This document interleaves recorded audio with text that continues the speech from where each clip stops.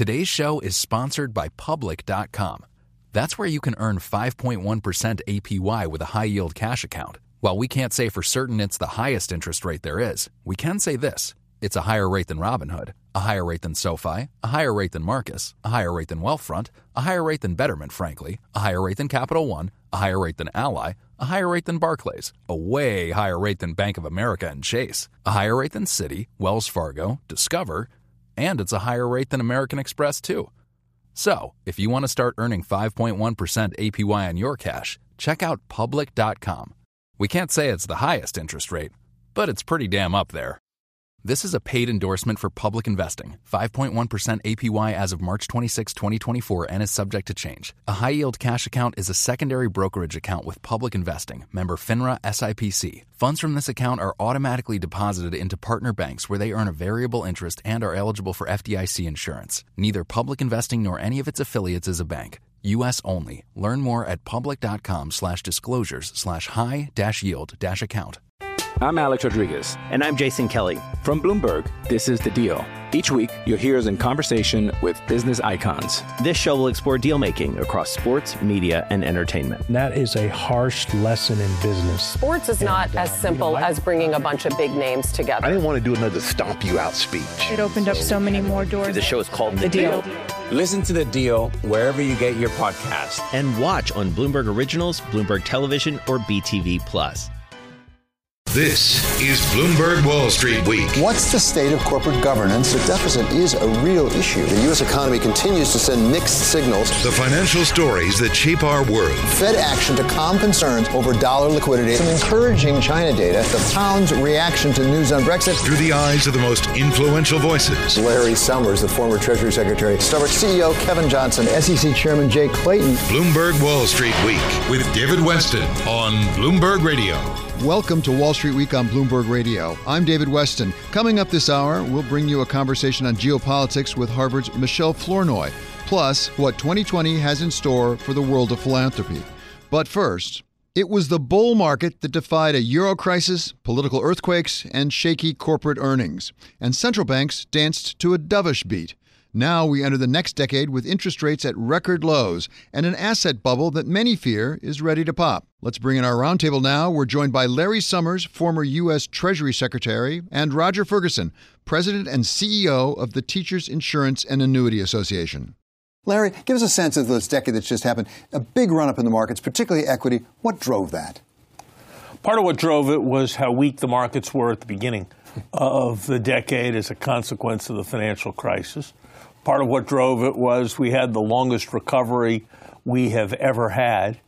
But crucially, what drove it was that interest rates fell so low that people applied a much lower discount factor to future earnings, and that inflated the price of all assets, whether it was stocks, whether it was real estate.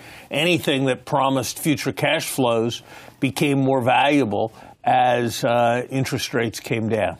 So, Roger, that raises the question, obviously, of are we inflating asset values through lower interest rates? So, look, I agree with Larry that, without a doubt, the big driver was the move in interest rates, both here and around the world. Question of are we inflating values, I think it's too strong to say that. That implies some massive bubble that's about to burst. However, what we have seen, David, is that the PE multiples have started to increase as well, which is suggesting that every dollar of earnings is getting a bigger and bigger return. So I'd be a little cautious on the word inflating, but I agree completely with Larry that low interest rates were the major driver for markets. Is the market overbought when it comes to equities? I don't think it's clear that it is. I think that given what's happened to interest rates, which in my view is heavily driven by real events in the economy, more saving because more of the money's going to affluent people, less investment because the price of capital goods has come down so far. I think those are the reasons why you have lower interest rates. And when you have lower interest rates, you have higher multiples. I'm not sure that it represents some fundamental imbalance. This certainly isn't a moment like the moment at the beginning of the decade when markets look cheap. And I think we've got to recognize that because interest rates are much lower and maybe risk premiums are the same as they always are, that returns going forward are going to be substantially lower than they have been over the last decade. And that is the question. If low interest rates and starting from a low base drove the last decade, what's going to drive the next decade? I think it's going to depend on the news, and we don't know whether the surprises are going to be positive or negative. But I think if things work out as everybody expects them to, then you're going to be looking at equity returns that are much lower than people have become accustomed to over much of the last generation. My guess would be that if you invest your money in part in stocks and in part in bonds, you're going to be looking at returns perhaps in the 5-6% range, which is much lower than people experienced over the last decade. And that's probably going to be an unpleasant surprise for some people. So, Roger, you're responsible for a lot of money, for a lot of pensions. People are going to count on that money over the long term. What is that thesis that Larry set out? What does that tell you about investing? Well, first, a point I would have made that I didn't hear Larry make, the thing that's going to drive markets over the next several years is what's driven them in the last several. First question is, are interest rates going to remain low, right? And so the expectation that the Fed and other central banks will be on hold for a period of time, I think is going to continue to support equity valuations and other valuations. I think Larry's absolutely right. The return that the average investor can expect in equity markets over the next 2, 3, 5, maybe 10 years is going to be somewhat lower than we had in the past. That does not mean that it's going to sort of burst. It does mean that one should expect slightly lower returns. The answer to all that, though, when I think about pensions, is you want to have broad diversification. So equity, fixed income, but certainly alternatives will be another place to look. And then you're going to want to play the big global themes as well. Larry, what do you think? I mean, one of the things that strikes me is the last 10 years is there's a delta. They've been cutting interest rates. Is just static low interest rates enough? That's the key point. Roger's right about diversification. Roger says they're going to be slightly lower over the next decade. I think it's going to be a good deal more than slightly lower. I think that people will do fine if they earn 5 or 6% on their money. I think that people are going to realize that it's not going to be the kind of happy decade that we saw. I think the happy decade came in part from the positive surprise of falling interest rates. That drove up bond prices definitionally, and it drove up stock prices because falling interest rates meant higher multiples. We might see continued low interest rates, but there isn't that much room for interest rates to fall starting from a 10-year of 1.8.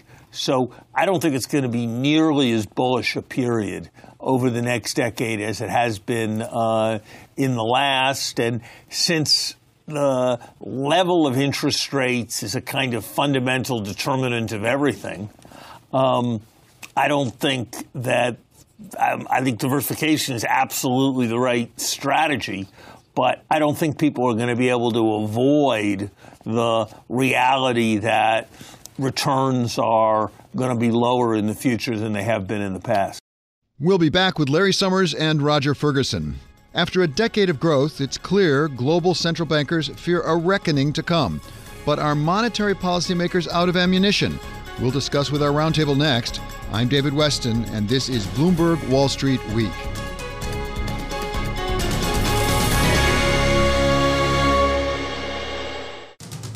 This is Bloomberg Wall Street Week with David Weston from Bloomberg Radio. We continue our roundtable with Larry Summers, former U.S. Treasury Secretary, and Roger Ferguson, President and CEO of TIAA. Central banks may no longer be the only game in town. That was the sobering message from the American Economic Association's annual conference in San Diego. A decade after the financial crisis rocked the global economy, policymakers confront a risky world of what could be perpetually low growth, something Larry Summers warned about in his speech to the IMF back in 2013. So, Larry, I guess congratulations that you were right, but I'm not sure you wanted to be right. Secular stagnation isn't good news. It suggests much more profound trade-offs between rapid economic growth and financial stability and fiscal prudence than we thought we had, and raises all kinds of questions for macroeconomic policy going forward.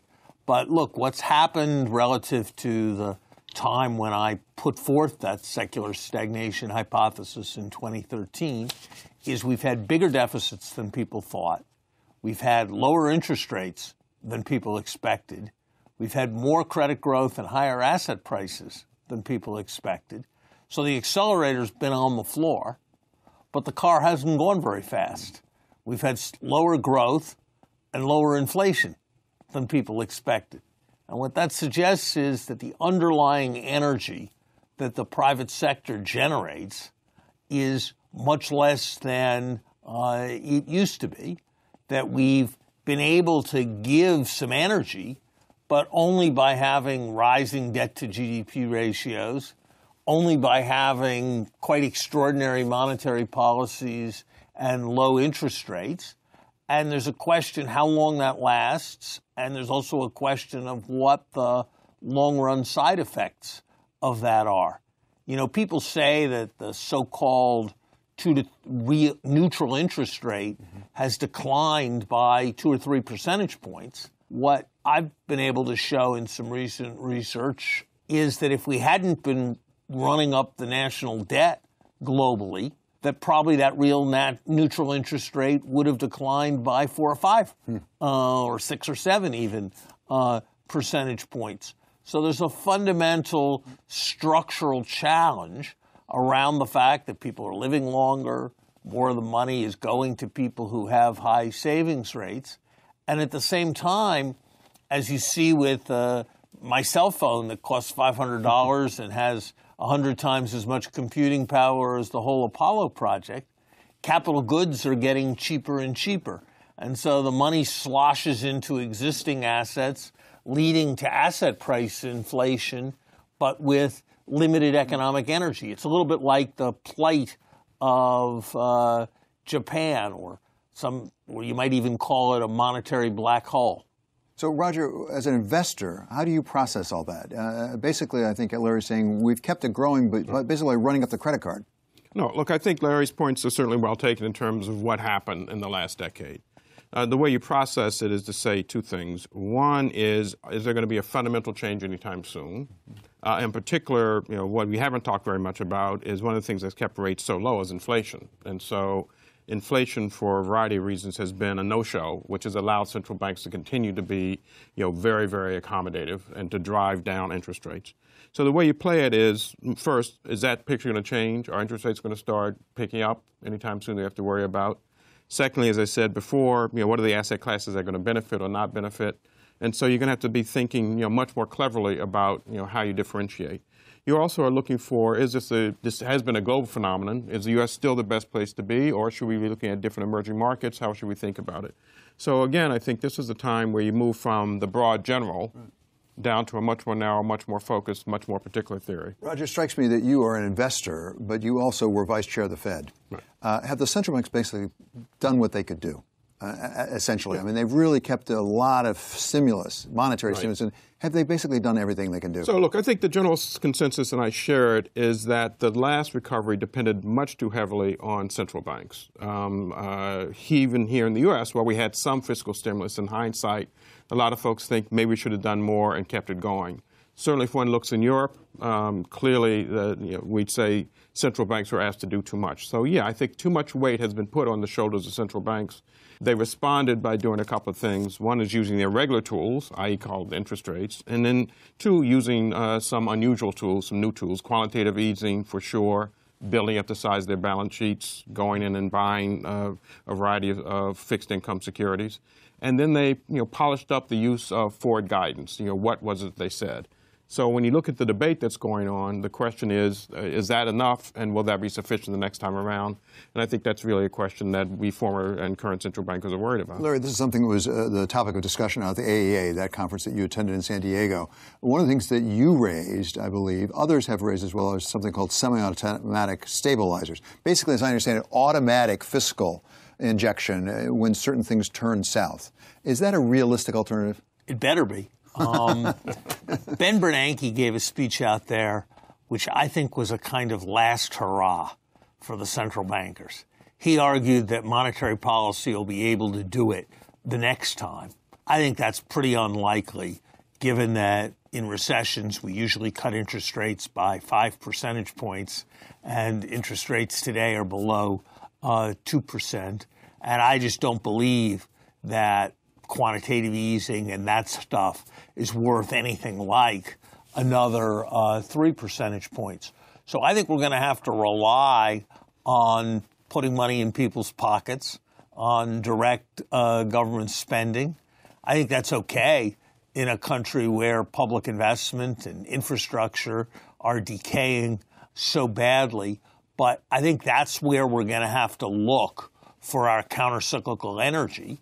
And what Olivier Blanchard and I were talking about when we discussed semi-automatic stabilizers was the idea that rather than relying on Congress to organize itself to act each time there's an economic downturn, we should do more with rules that would lock in changes in spending, perhaps greater assistance to states, perhaps more assistance for people who are unemployed, perhaps working off a backlog of infrastructure investments, perhaps giving temporary tax credits for those who spend, and that kind of fiscal stimulus is going to have to be a larger part of the story. And I think central bankers have a very difficult road to walk, because on the one hand, they don't want to say they're out of gas and they can't solve the problem. Right. On the other hand, they'd better be giving some warning if they want fiscal policy to be ready next time. And I think that's reality, that it's going to need to be. Larry Summers and Roger Ferguson will stay with us. Coming up, we turn to the world of philanthropy for a fresh perspective on what 2020 holds in store. We're joined by the Chief Investment Officer for Carnegie, Kim Loob. That's next. I'm David Weston, and this is Bloomberg Wall Street Week. Today's show is sponsored by Public.com. That's where you can earn 5.1% APY with a high-yield cash account. While we can't say for certain it's the highest interest rate there is, we can say this. It's a higher rate than Robinhood, a higher rate than SoFi, a higher rate than Marcus, a higher rate than Wealthfront, a higher rate than Betterment, frankly, a higher rate than Capital One, a higher rate than Ally, a higher rate than Barclays, a way higher rate than Bank of America and Chase, a higher rate than Citi, Wells Fargo, Discover, and it's a higher rate than American Express, too. So, if you want to start earning 5.1% APY on your cash, check out Public.com. We can't say it's the highest interest rate, but it's pretty damn up there. This is a paid endorsement for Public Investing. 5.1% APY as of March 26, 2024, and is subject to change. A high-yield cash account is a secondary brokerage account with Public Investing, member FINRA SIPC. Funds from this account are automatically deposited into partner banks where they earn a variable interest and are eligible for FDIC insurance. Neither Public Investing nor any of its affiliates is a bank. U.S. only. Learn more at public.com/disclosures/high-yield-account. This is Bloomberg Wall Street Week with David Weston from Bloomberg Radio. We continue our roundtable with Larry Summers, former U.S. Treasury Secretary, and Roger Ferguson, President and CEO of TIAA. It's been a roller coaster start to 2020 for global markets as investors grapple with America's killing of Iranian military leader Soleimani and its aftermath. So, over and above things like prospects for economic growth, changes in monetary policy, and government spending, investors have to be considering geopolitics that can change in an instant. Michelle Flournoy has made a career of analyzing and understanding forces just such as these. She served as Undersecretary of Policy that was under Defense Secretaries Robert Gates and Leon Panetta. Michelle's currently Senior Fellow at Harvard's Belfer Center and a Senior Advisor to the Boston Consulting Group. She joins us now. Give us your take today. It's a constantly changing story, but it really was a lot of upheaval over the last week. It seems to have calmed down. Is that a false dawn? Well, I do think the circuit breaker has been thrown on the most recent cycle of escalation between Iran and the United States. But I think we would be foolish to think that this is over. The fundamental issues that the United States and Iran are in conflict over have not gone away. So I think what we're likely to see is a reversion to sort of previous approaches. We've heard that the Trump administration is going to go ahead and increase sanctions, sort of doubling down on their maximum pressure campaign. And for Iran's part, I think you can expect them to revert to their traditional playbook, which is really using more covert and clandestine means that give them some measure of deniability, whether it's cyber attacks or whether it's use of proxies to launch attacks on their behalf. Those are the kinds of things we're going to see in the future unless we see some kind of breakthrough that gets the parties back into negotiations, and I don't see any sign of that as yet. So, Michelle, thanks for that setup. A curious question, or question on my part, is markets are very focused on headline risk. Right now, I think there's a general sigh of relief. If, in fact, the Iranians go back to more covert activities, it may be that nothing will be visible, and markets will therefore be pretty calm. So what's the possibility that the Iranians will do something over the next few weeks, months, that will really roil markets because it will be surprising, it will be large, it will be visible, and it will be clearly a direct challenge to the United States position? I think that's possible because, where the red line has now been drawn is the killing of Americans. So I think Iran understands that. But, I don't think it's out of the question that we could see another attack on either oil tankers in the Gulf or oil infrastructure in the region that would rattle the markets, because I think Iran understands that our partners in the region are vulnerable. They could certainly take advantage of that and launch attacks against that infrastructure again if they felt they weren't getting the right attention from the Europeans, from the U.S. They weren't getting support to try to lessen the sanctions on them, which have been crippling. Taking out Soleimani was a choice, Michelle, that President Bush rejected and that President Obama rejected, and it's a choice that President Trump made. Are we more or less secure as Americans today with him dead? But the consequences of our having engaged for the first time in 40 years, 50, 70 years, in assassination of the senior official of another government. Would you say Americans are more or less secure today as a consequence of what's happened? Look, he was a terrible man with the blood of hundreds, if not thousands, of Americans and many others on his hands.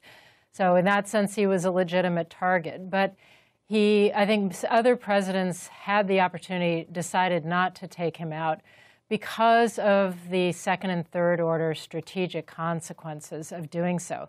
He was not only the head of a designated terrorist organization, he was also arguably the second most powerful Iranian government official. And so what this has done has basically now set the precedent of assassinating a government official of a country with whom we are not formally at war. So what is to stop Iran from assassinating a four-star U.S. general or a National Security Council member when they next visit the region? It sets a terrible precedent. It opens a Pandora's box on assassination.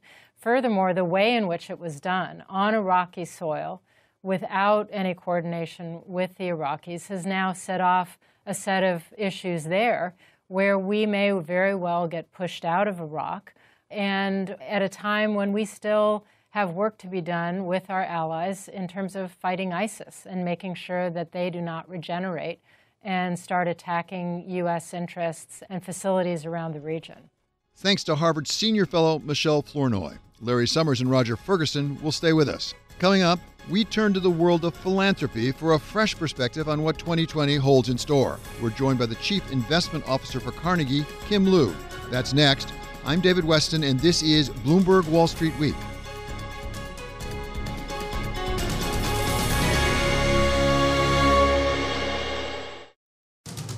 This is Bloomberg Wall Street Week with David Weston from Bloomberg Radio.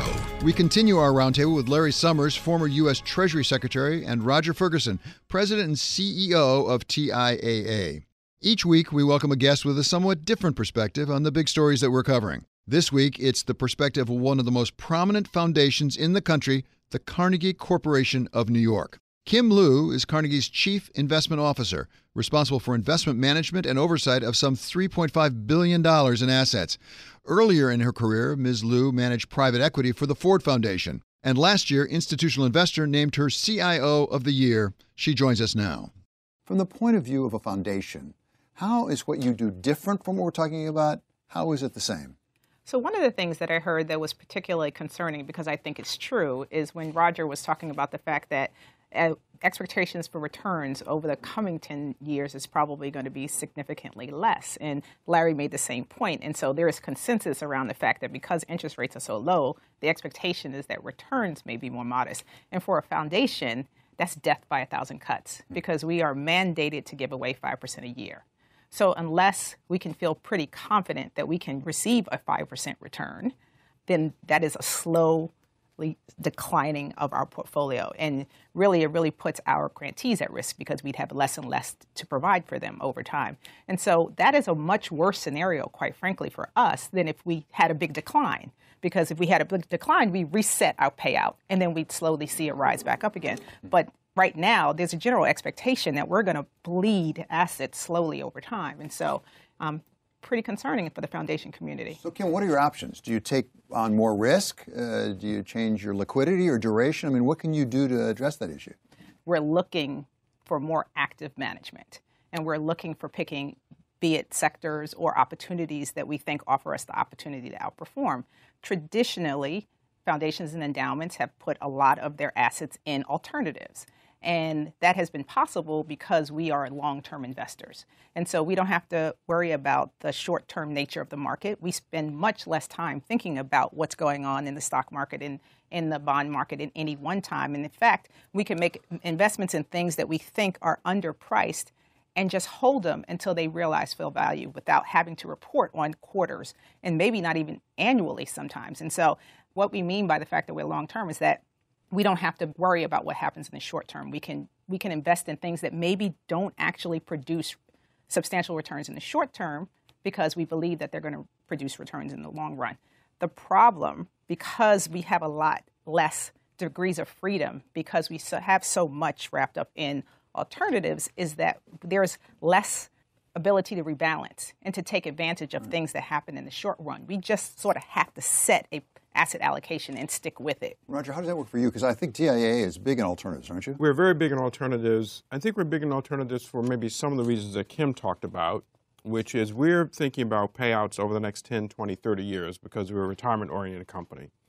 And so I think both of us share in common this notion that you want an investment that is going to, some of it short-term, but some of it's going to be long-term, which leads to a question. I think the thing we have in common is this notion of not needing immediate liquidity.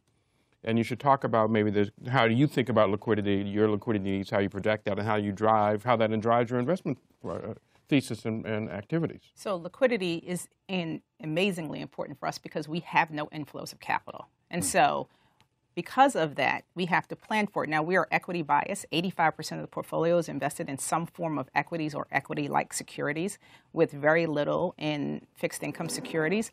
The issue being that we make sure that we have sufficient liquidity to pay our payout, 5% a year, plus the cost of running the office, plus the cost of rebalancing and meeting our other liabilities, which is a significant number of unfunded commitments as a result of having so much in alternatives. And what we think of that as ballast for the portfolio becomes under normal circumstances, when the market doesn't behave particularly well and the Fed wants to stimulate, they lower interest rates, makes people go out and spend more money and makes bond prices go up. We sell the bonds, we reinvest in equities. That's how we rebalance. Now we are concerned about the fact that people will not actually go out and spend because they feel like they have to save more because interest rates are so low, and rates are so low that it will not have as big an impact. And so our fixed portfolio doesn't have as much ballast as it used to have. And so that's a big concern. And there are a number of things like that which we have traditionally relied on in order for us to portfolio construct for the long term, which are not as dependable as they used to be. And so we're concerned about what that means and how we should think about things differently. I'd love to be wrong, but I think you guys are way optimistic for the next decade on alternatives. It used to be that there were only a limited number of alternatives trying to pick stocks, and there were all kinds of households making bad trades, and the alternative managers could make money therefore. Now there's much less so-called noise trading, and many, many more alternative managers, and they're still all charging high fees. Yeah. Used to be you could give up liquidity and make private equity investments and expect to get paid for the fact that you'd given up liquidity. Now there's trillions of dollars in private equity investments, and there aren't that many more deals, so they're being bid up in price. Are you really confident that by turning to alternatives, you're going to generate substantial outperformance relative to stocks and bonds going forward in the way that's admittedly been true in the past? I wonder if the game isn't losing some of its edge. I hope you're wrong, too. But I do agree with you. I do think the game has changed. And I do think that what we've traditionally done is invest in alternatives because we believe that we can create value out of the noise. And you're absolutely right that there's far less inefficiency than there used to be. There's so much capital flowing into the market. There's so many different types of people sort of leveraging all the different opportunities we saw. One of the advantages that Carnegie has, which unfortunately Roger doesn't have, is the fact that we are small. We're only $3.5 billion. We can play in spaces that are niche spaces that capital can't flow in. It's not worth it for some of the larger managers to go into a market that's only can support a $100 million fund or a $75 million fund. But we can play in that market. And so what we're doing is we're tending to go smaller. We're tending to go even more inefficient. It's a different risk profile.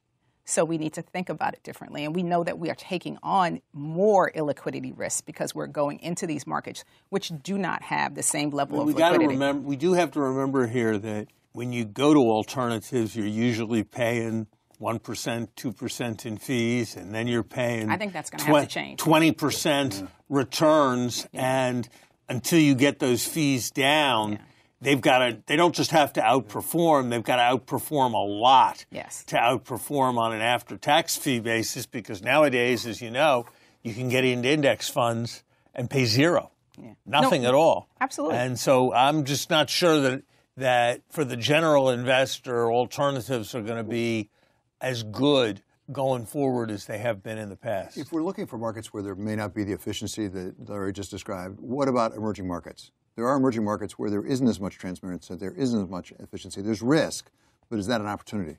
It is an opportunity, but it is a challenging markets to play in because what you need in those environments are good management teams. You need people who are good investors. You need aligned investments, people who think in a similar way about the relationship between their investors and the markets and how they do things. And that's a hard thing to find. People have very different incentives. And quite honestly, when you're talking about emerging markets, at this point, you're talking about China. China's 50% of the emerging markets benchmark. And that is one of the areas that we have to really start to think about how markets are changing because we've relied on the fact that emerging markets could be differentiators. And we've just said that we're going to invest in emerging markets and that's going to be a form of diversification. Increasingly seeing that the world is not dividing evenly between developed markets and emerging markets. And there may be other ways we should look at it. And possibly China is a form of diversification. There's very likely to be a decoupling between the United States and China because they are going to make very different decisions about technology. And there are countries who are going to line up behind China, and then there are companies and countries that are going to line up behind the United States. And I don't really know who the winner is going to be. And we're going to have to decide how we're going to participate in those markets and provide us with some opportunities. But there are clearly a lot of risks there. It's especially risks when, we're concerned about what's going on there. And we're concerned about the laws and the regulations and how they'll change in response to things that we do here. And it is an inordinate amount of risk, but it is a big market. It's hard to ignore it. One of the things looking back in the last decade is the tide has risen pretty well with China. Looking forward to the next decade, how far is that tide going to keep going? Well, they are slowing. But even though they're still slowing, they're still growing a lot faster than we are. And if you're looking for growth, you need to go there. I also think that it's not insignificant that it is a government that can control a lot of things, and it can turn on a dime in many respects. And so it can make adjustments in ways that are arguably more challenging for us to make adjustments. Roger, how big an opportunity is China in the next decade? Look, I think, broadly speaking, you're right. It is growing. It is still emerging. I think the challenges have to do with transparency, the ability to, get your money out, depending on how you invest, And your very good point around having teams who really understand what's going on. So I think it is absolutely still a class one has to look at, but I'm a little more cautious maybe for those reasons. Thanks to our roundtable, Larry Summers, former U.S. Treasury Secretary, Roger Ferguson, President and CEO of TIAA, and Carnegie's CIO, Kim Liu. That's it for Wall Street Week from Bloomberg Radio. Coming up next week, Afsani Beschloss and Sam Palmisano will join us around the table. I'm David Weston. This is Bloomberg.